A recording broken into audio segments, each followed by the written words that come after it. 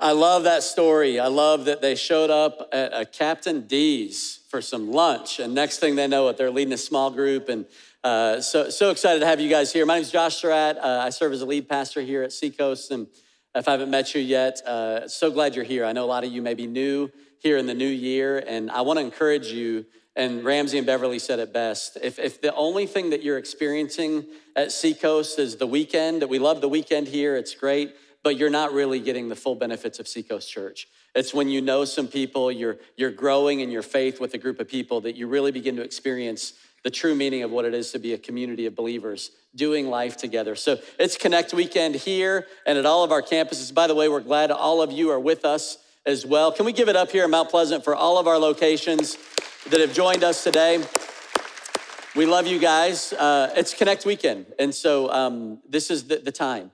As you leave your campus, there are all kinds of people out in the foyer, leaders that would love to connect you into a small group, and we really do hope that you'll take that step. It's also a season of 21 days of prayer and fasting here at Seacoast, and just want to encourage you, maybe you don't have any experience with that, but it's a time where we're kind of leaning in and trying to hear from God and kind of eliminating some of the stuff that feeds our flesh and trying to focus on some stuff that feeds our spirit, and so it's a great time to jump into that. I have a question as we jump in. How many of you have ever visited a historic battleground?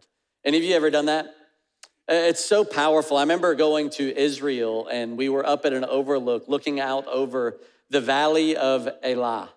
And this is the battleground where David fought Goliath. And there's something sacred about standing in a battleground, realizing that there was bloodshed, that there was a victory won, there was a loss that occurred. Battlegrounds are powerful. Some of you have been to Gettysburg. I've been to Gettysburg, and I just remember just how sacred and solemn it felt. You could almost see and hear Abraham Lincoln giving these words at the Gettysburg Address, and you think about the thousands of people that lost their life and the blood that was shed on that ground. Normandy, of course, you think about these teenagers running out onto the beach, but it's where the World War II turned, and there's just something sacred about battlegrounds. You know, in our world today, there are a lot of battles that are currently being fought. There are nations that are at war with each other. That's concerning. Most of us have paid some attention to what's going on there. There is, I don't know if you knew there was an election coming up this year. It might be news to you, but there's a political battle that'll be fought. There are all kinds of battles. There's racial battles that continue to be fought and ideological battles that are being fought in our world today. And we're in a series right now called Battlegrounds, and we really do want to equip the church to fight the right battles and to fight with the right weapons in these battles. Next week, Pastor Joel's going to talk about putting on the armor of God and how do we fight with that. And in a couple weeks, Pastor Greg's going to talk about the right posture to have in these fights. But today, we're going to discuss a battle that probably will impact our lives more than any of the battles that are happening out there. And that's the battle that's happening in our own soul, in our own lives. The battle between two selves. Did you know that every day when you wake up, there's a battle that's being fought? There's a part of you that wants to do good and do the right thing, and then there's a part of you that really enjoys doing the wrong thing. And if you don't believe me, let me illustrate it this way. I mentioned we're fasting. I still get hungry from time to time, and so I'll go over to the grocery store right here next to the church, and I'll want an afternoon snack. And there's a part of me that when I go to that store, I know what I want. I want to grab me something from the produce section. This is a Honeycrisp, by the way, the very best apples that there are, Honeycrisp apple. And there's a part of me that wants to go and eat this apple because I know that if I do that day in and day out, ultimately it's gonna produce good results in my body. I'm gonna feel good, I'm gonna look good, all of that stuff. And so there is a part of me, and it is Josh Surratt, that really does enjoy going in and making the right choice, buying the apple. But there's another part of me. And that part of me, when I go over to that same grocery store, I want to go to a different section. Come on, somebody. Do I have any Oreo fans? See? There's a part of me that wants to go and grab a box of Oreos, and you may notice not a regular box, but the family size. And I want to feed myself with some Oreo cookies, and that's Josh Surratt too. He wins more often than not. But the reality is, they say it's only 160 calories in these things until you look at the serving size. You know the serving size is 3 cookies? That's garbage.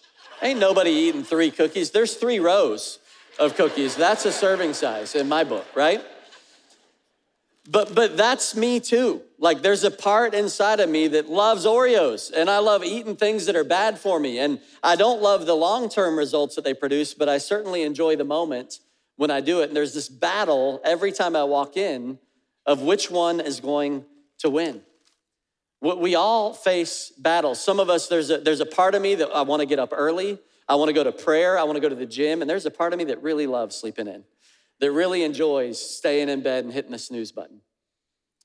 You know, some of you can identify with the Friday night version of you that's often at odds with the Sunday morning version of you. You know, there's a part of you that really enjoys kind of living for your flesh and kind of enjoys sin. Listen, I'm your pastor. There's a part of me that really likes sin. None of us would struggle with it if it wasn't fun, right? But then there's a part of you that loves being in God's presence and loves growing spiritually. Some of you have battled addiction. There's a part of you that wants nothing to do with alcohol ever again in your life, and then there's a part of you that is drawn towards it. There's a part of you that hates pornography and lust and that sexual sin, but then there's a part of your heart that is drawn towards evil, drawn towards sin. It's a battle that happens inside of all of us. All of our battles are different, but everyone who is here today, if we were being honest, there's a battle going on between 2 selves.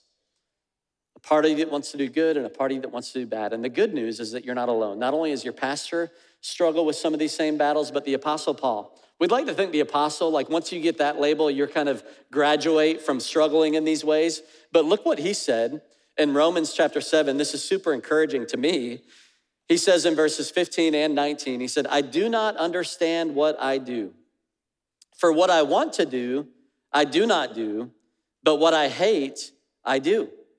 For I do not do the good I want to do, but the evil I do not want to do, this I keep on doing. Does that encourage anybody else today? That the Apostle Paul had the same struggle. There's a part of me that wants to do good. There's a part of me that wants to do bad. There's this inner battle going on in my lives. I don't know if you've ever read the book or seen the movie Dr. Jekyll and Mr. Hyde. Did you know that novel was written by a guy named Robert Louis Stevenson, and it was written based off of Romans chapter 7, the verses that we just read. And Dr. Jekyll, if you remember, he's this really fine, upstanding citizen. He's a guy that's involved in the community. He's serving, he's helping kids. He's this great guy. But he's frustrated because it seems like inside of him is a bad part and a good part. And you can identify with this. The bad part is always ruining the good part because there's this draw to doing evil, but the good part's also kind of cramping the bad part style. Like I'm trying to enjoy my sin and there's this conscience in me that won't let me do it. And so he's frustrated. But thankfully, he is a chemist. He calls himself an incongruous compound, which those of you that know chemistry can understand that. It's like this mixture of things that don't work well together. And so he decides that he's going to develop a potion that completely separates the good parts and the bad parts. So during the day, he's Dr. Jekyll. He's serving people. He's sitting on boards of organizations. He's making things happen. And then at night, he becomes evil, all evil. And his name is Mr. Hyde. By the way, the word hide comes from the derivative of the words that we get hidden and hideous. And here's the truth about evil. Evil always likes to be hidden. Evil is always going to drive you towards isolation and hiding. But what he realizes is that Dr. Jekyll and Mr. Hyde, when they're separated, he realizes that the evil parts of him were way more evil than he ever thought possible and more powerful than he ever thought possible. And here's what the author says through the words of Dr. Jekyll. He says, I discovered through this process that man is not truly one, but two. It wasn't that I was a hypocrite. Both sides of me were completely sincere. Can you relate to that? It's like, it's not that they were two different people. It's just that both sides of me were truly me. I don't know if anybody can relate to that. Part of you that wants to do the right thing, another part that wants to do the wrong thing. Well, today we're going to talk about the inner battle. Before we get on to all the other battles, the exterior battles, how do we reconcile this inner battle? And here's the outline for those of you that need it up front. Number one, there's a battle that you cannot win. Number two, there's a battle that you cannot lose. Number three, make sure you're fighting the right battle. There's a battle that you cannot win. That's what Paul was talking about. And Romans 7 and 8, he talks about this struggle with these battles. And when he talks about the battle that he cannot win, he's describing for him, it's a battle between the law and him. But it's not just the law. It's not the law is bad, but he's this religious guy. And he's realizing that if he's using the law to make himself feel right with God, to make himself feel good about himself, to make himself feel approved, it's a battle that he just cannot win. And we all have this battle. Now, you may not deal with the same law that he dealt with, but we all have this moral compass, this idea of if there are certain things that I do well, I'm gonna feel better about myself, I'm gonna feel approved, and maybe I'm gonna even feel like God likes me. God wants to be around me. And so I wanna read what he talks about. It's a little deep in theology, but I'll try my best to explain it. He says, what shall we say then? Is the law sinful? Certainly not. Nevertheless, I would not have known what sin was had it not been for the law, for I would not have known what coveting really was if the law had not said, you shall not covet. But sin, seizing the opportunity afforded by the commandment, produced in me every kind of coveting. For apart from the law, sin was dead. What's he saying there? My 10-year-old is fasting sugar during this 21 days of prayer and fasting. Her first day of school, on Monday, first day of the fast, her teacher put 2 Starbursts on every kid's desk. And how many of you know that if you want a kid to not do something, the best thing you can do is tell them to do something, right? Because there's something about our nature and that's what he's saying. The law isn't bad, but the law helped him to see how bad he was. It's like when you say don't do something, everything in us wants to go and do it. So he's describing this kind of relationship that he has with the law. Then he says, once I was alive, apart from the law, so before I knew it was wrong, I felt pretty good about myself. But when the commandment came, sin sprang to life, and I died. It killed me. I found that the very commandment that was intended to bring life actually brought death, for sin, seizing the opportunity afforded by the commandment, deceived me. And through the commandment, put me to death. So then the law is holy and the commandment is holy, righteous, and good. Did that which was good then become death to me? By no means. Nevertheless, in order that sin might be recognized as sin, it used what is good to bring about my death, so that through the commandment, sin might become utterly sinful. What does all of that mean? I know it can be a little bit confusing. See, what you have to know about Paul is that before he was Paul, he was a guy named Saul, and God changed his name when he became a believer, but the Saul version of him was very religious. And sometimes we think that being in church and being religious makes us right with God, and that's kind of where Saul was.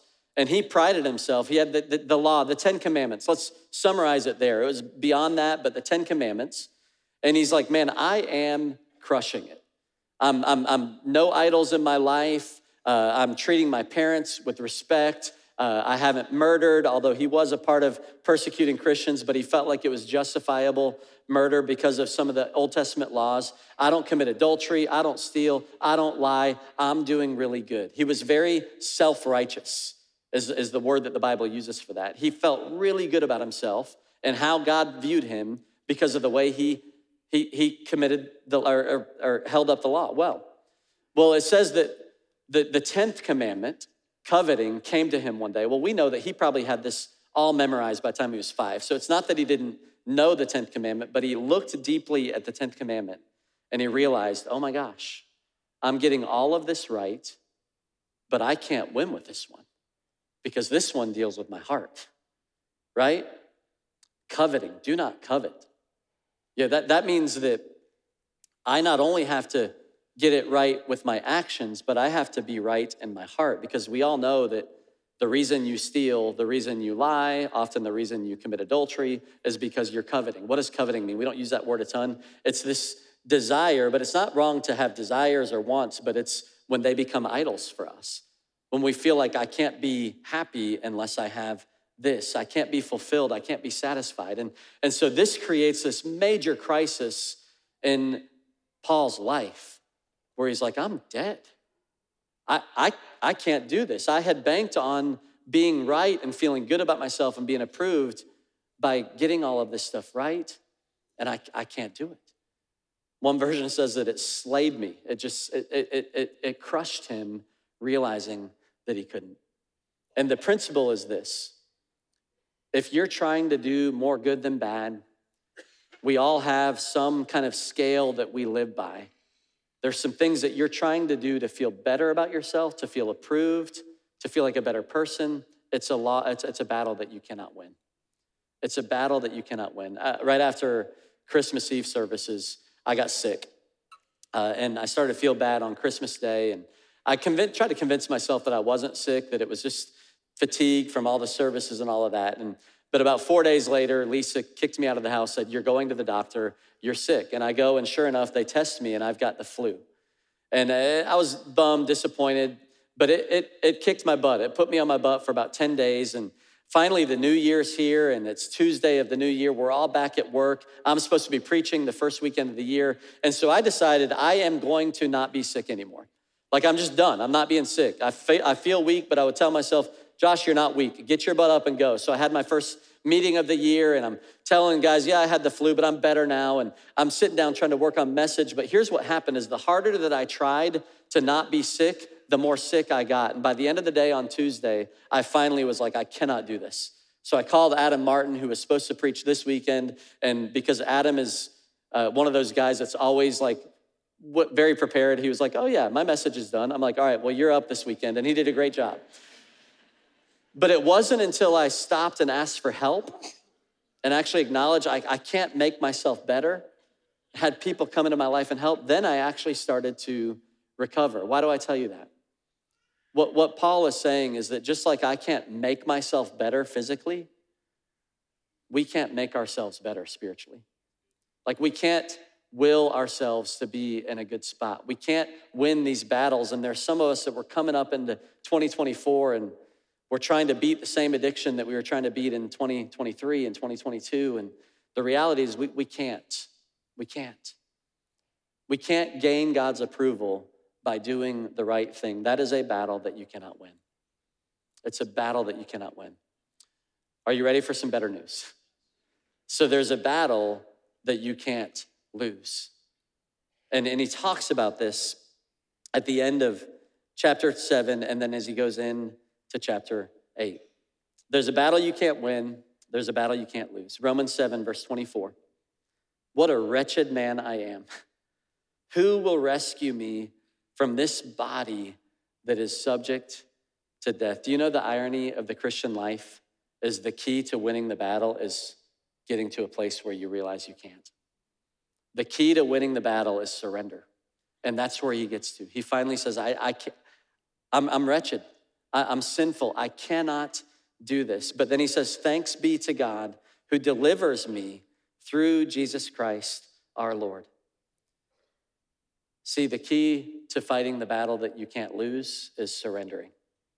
Is stop trying to do things for approval and learn to live from approval. You're still gonna fight battles. You're still gonna wanna do the right thing, but when you're doing the right thing because you've been approved, because you've received the grace of Jesus, and now you actually have a new spirit living inside of you, it's a whole different fight.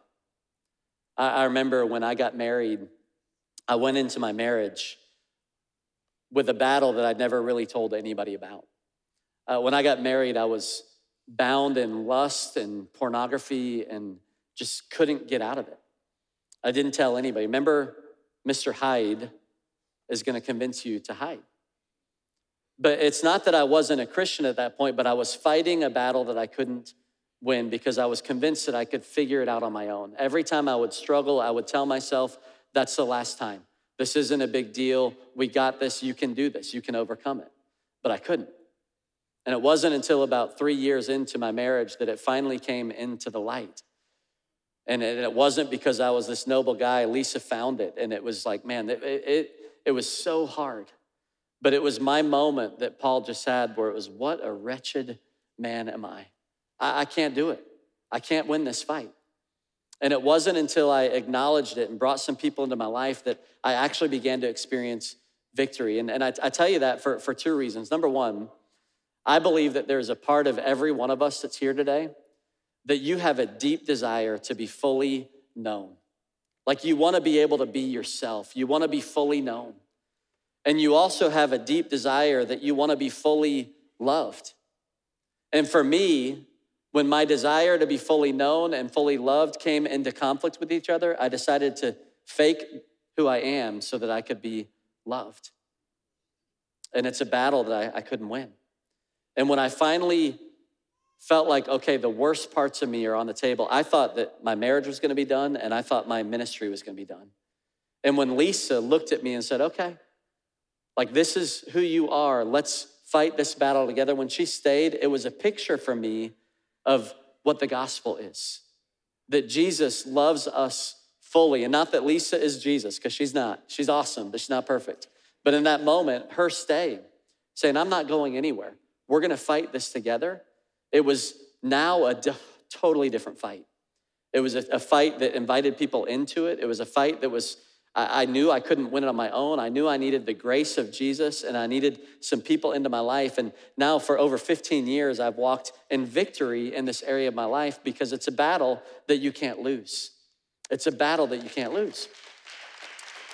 And here's where the best part of it is. All right, I want to show you what Paul says. He gets to this place, I'm fully surrendered, I can't do it, thanks be to God. And then Romans 8, verses 1-4. I want these verses to sink so deep into your soul that you can't get away from them. He says, so now there is no condemnation for those who belong to Christ Jesus. And because you belong to him, the power of the life-giving Spirit has freed you from the power of sin that leads to death. The law of Moses was unable to save us because of the weakness of our sinful nature. So God did what the law could not do. He sent his only son in a body like the bodies we sinners have, and in that body, God declared an end to sin's control over us by giving his son as a sacrifice for our sins. He did this so that the just requirements of the law would be fully satisfied for us, who no longer follow our sinful nature, but instead follow the Spirit. See, Jesus did what we couldn't do. It's so basic. But y'all, as your pastor, I don't want this to be a church that just helps you get better at a battle that ultimately you're gonna lose. We've got to understand that freedom comes through what Jesus did on the cross. And when we begin to experience that, we begin to live a victorious life. And it's not just that Jesus, that's a big enough deal, right? But the Bible says, Jesus said, when we become a believer, we become born again. There's a new spirit now that's living in us. And that new spirit is the same spirit that raised Jesus from the dead. So victory is ours. And when we fight the right battle, when we fight the battle that we cannot lose, we know that it's gonna be a fight. It's almost like I was at the retreat at Church Creek a few months ago. We were having dinner and outside there was a big commotion. And the staff had found like a 5-foot-long copperhead snake. And so they killed it, they cut the head off of it, but they were out there and they were digging a hole in the yard. They were burying the head. Why? Because hours after a snake is killed, it can still bite you and put venom in your body. So we live in these sinful nature is what Paul talks about. It's dead, but it still wants to produce death in our life. So it's still a battle, but now it's a battle that we cannot lose. Ultimately, we can't lose it because one day we're gonna get new bodies and we're gonna be heaven and we're gonna be fully free from all of the things that these old bodies have held us in bondage in. But we also have victory in this life. We learn how to feed the spiritual man and learn how to starve. That's why we're fasting. So we learn how to starve the things in our flesh and feed the things in our spirit. And ultimately, knowing that we're fighting a battle that we cannot lose changes everything about how we fight. I'm reminded of a story from World War II. And you had Winston Churchill, of course, who was the Prime Minister of England, and he was leading England, and it was a very, very dark time for them. They were now being bombed by the Nazi army, and things did not look good at all. And then something significant happened, Pearl Harbor. We got attacked by the Japanese in Pearl Harbor, and so Churchill calls FDR after the attacks on Pearl Harbor, and here's how he describes this. He says, here's what FDR said. He said, well, we are all in the same boat now. He said, we're in the war with you. We're in the war with you. And here's the quote from Churchill. Later, he wrote this in his memoir. He said, no American will think it wrong of me to proclaim that hearing the U.S. was on our side was the greatest joy to me. England would live. Britain would live. The rest of the war was simply proper application of overwhelming force. I went to bed and slept the sleep of the saved and the thankful. Isn't that powerful? Knowing that the U.S. Army was now apart, he knew it was just a matter of the proper application of force that the victory would be won. Was there still a battle to be fought? Yeah, there was still a lot of battle to be fought. But he slept the sleep of the saved and thankful because he knew that he was on the winning side of the war. I want you to sleep the sleep of the saved and thankful. I want you to know that no matter what battle you're facing, if you will come to a place of surrender, God, I can't do this on my own. I don't want to try to live my life for your approval. But when I fully surrender, when I receive the free gift of Jesus, who did all the things that we couldn't do, including dying as a sacrifice for our sin, now I learn how to live from approval. My relationship with the law is very different. It's not that the law was ever bad. The law's always been good. But if you think back to when the law was given, God saved them and rescued them from slavery before he gave them the law. The law was never intended to get us right with God. He saved us first. The law was intended to help us. Now our relationship with the law is we're gonna learn how to live according to God's standards, and we're gonna have to live in victory, not for his approval, but because of his approval. Because we have a God who is for us. He later says in Romans 8, I think it's 31, he says, if God is for us, who can be against us? Guaranteed victory. There's a battle that you can't win. Some of us have been fighting that battle. Now, I would just challenge you as we close today. Are you fighting a battle that you can't win? Are you trying to get more right than wrong? Are you trying to balance the scales of your good works? You can't win it. That's not how you gain God's approval. Jesus has already done that. Have you received the free gift of salvation? We'll talk about a lot of other things and how to fight well and how to live in victory, but it starts with making sure that you're fighting the right battle. Would you guys bow your heads as we close in prayer? Here and at the campuses, I want to pray. I want to pray for two different groups of people. Number one, there are many of us that are here today, and we just need to surrender. We need to wave the white flag. I can't do this. I can't win on my own. My own willpower isn't going to make me well. And if that's you, I just want to encourage you with a simple prayer that just says, God, I surrender.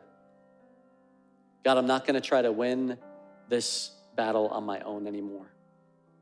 I'm not going to let my pride stay in the driver's seat. I'm going to humble myself. And for some of us, that may look like sharing some things, just whatever it looks like for you to say, what a wretched person I am. I cannot do this on my own. If that's you, I just want to lead you in prayer. God, we surrender to you. God, I don't want to fight a battle that I can't win anymore. Lord, I want to receive the gift of salvation that you came to give. Would you make me a new person? Would you place your spirit inside of me that will give me the power that I need to overcome the battles that I'm facing? God, I give my life to you. I give my life to you. And God, there are many of us that are saved, but we need rescued again. We're in a battle, God, and we know that it's a battle that we have ultimate victory in. And God, I'm asking you that by the same power that saves us, that you would bring victory in our lives, that you would break the chains of addiction in this place right now in Jesus' name. God, that you would break the chains of sickness and illness in our bodies, that you would bring healing. You said you came, Jesus, to set the captives free, to heal the sick, Lord, to set the prisoners free. God, we just pray that you would do that. Bind up the brokenhearted. Lord, that you would bring your power, the proper application of force. God, we need your power at work in our lives. Would 2024 be a different year for us? Would it be a year that we live in victory? That we live in the victory that you've already paid for? God, we love you. Help us to fight the right battle. Help us to live in victory in Jesus' name. Amen.